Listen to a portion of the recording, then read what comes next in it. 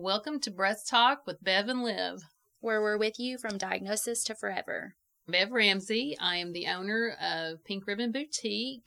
I am a 3-time breast cancer overcomer. I do not like the word survivor because I feel like that's just hanging on, and I want to overcome.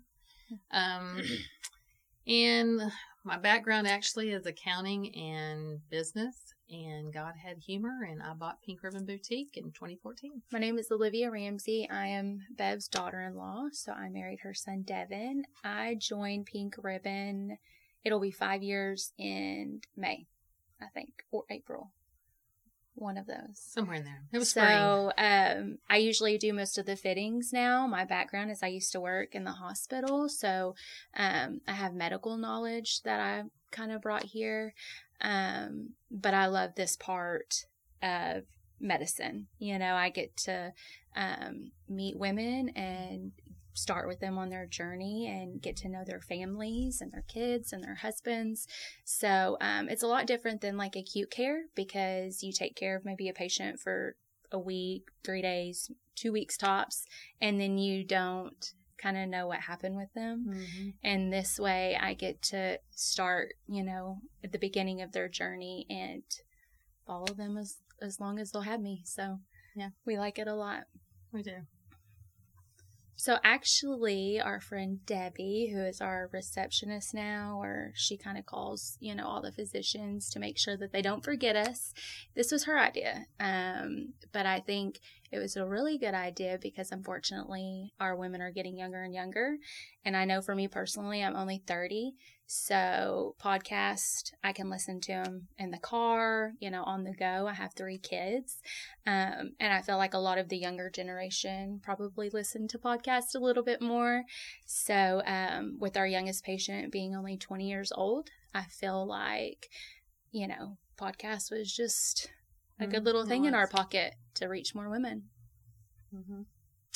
Debbie had stayed on me, but I now I'm not as involved as I was. I'm still the one who does all the operation part, the accreditation parts. I'm an accountant. I still love the business aspect of it. And I do love dealing with ladies, but I also like my new grandbaby that'll be 6 months old. So I keep her a couple days a week. And the thing that kept hitting at me was, you know, you've got to reach these people. You've got to reach these ladies because sadly, you know, there isn't as much education out there as there needs to be. And everybody's just slammed. And so they need help. So I thought, okay, what's the best way to do this? And as she said, our youngest one's 20. And my niece works for us, which is 22. And I was like, okay, what do you listen to? What do you do? And this was the best thing that we could come up with that they would listen to. I mean, we may have to sing or dance or something to make it more lively for them, but hey, we can do that. Mm-hmm. So I don't think you'd want to see that. But we might give it a shot. We could give it a shot. But anyway, I just wanted to reach more people.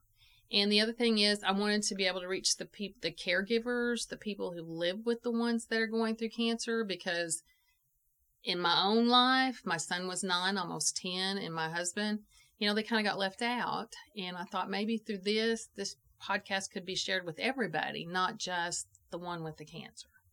So that's why I did it. So Big Sister, Little Sister is something that I started along with Kristen's Fight. Kristen's Fight came to fruition, I think it was July of 2021, somewhere around there. It was just a nonprofit that I started. We are a 501c3. It was to help fund these little, let me pull one out. These little gift bags that all newly diagnosed women get. It's got a really nice splinting pillow in there, some education material because we're all about education, and just some of them have journals, tissue, coffee cups, some candy, tea. We just like to fill these up for y'all. But anyways, Kristen's Fight helps fund that, and the Big Sister, Little Sister. So, you know, one of the really good things, this is sponsored by Pink Ribbon, this podcast. So one of the really good things about Pink Ribbon is, you know, I can help you and I can answer questions about side effects, things like that. But she is the survivor, so she can relate on a level that I can't. So since she's not here, since Bev isn't here as much as she used to be, I still wanted to be able to offer that support, even though it's not something that I can directly give.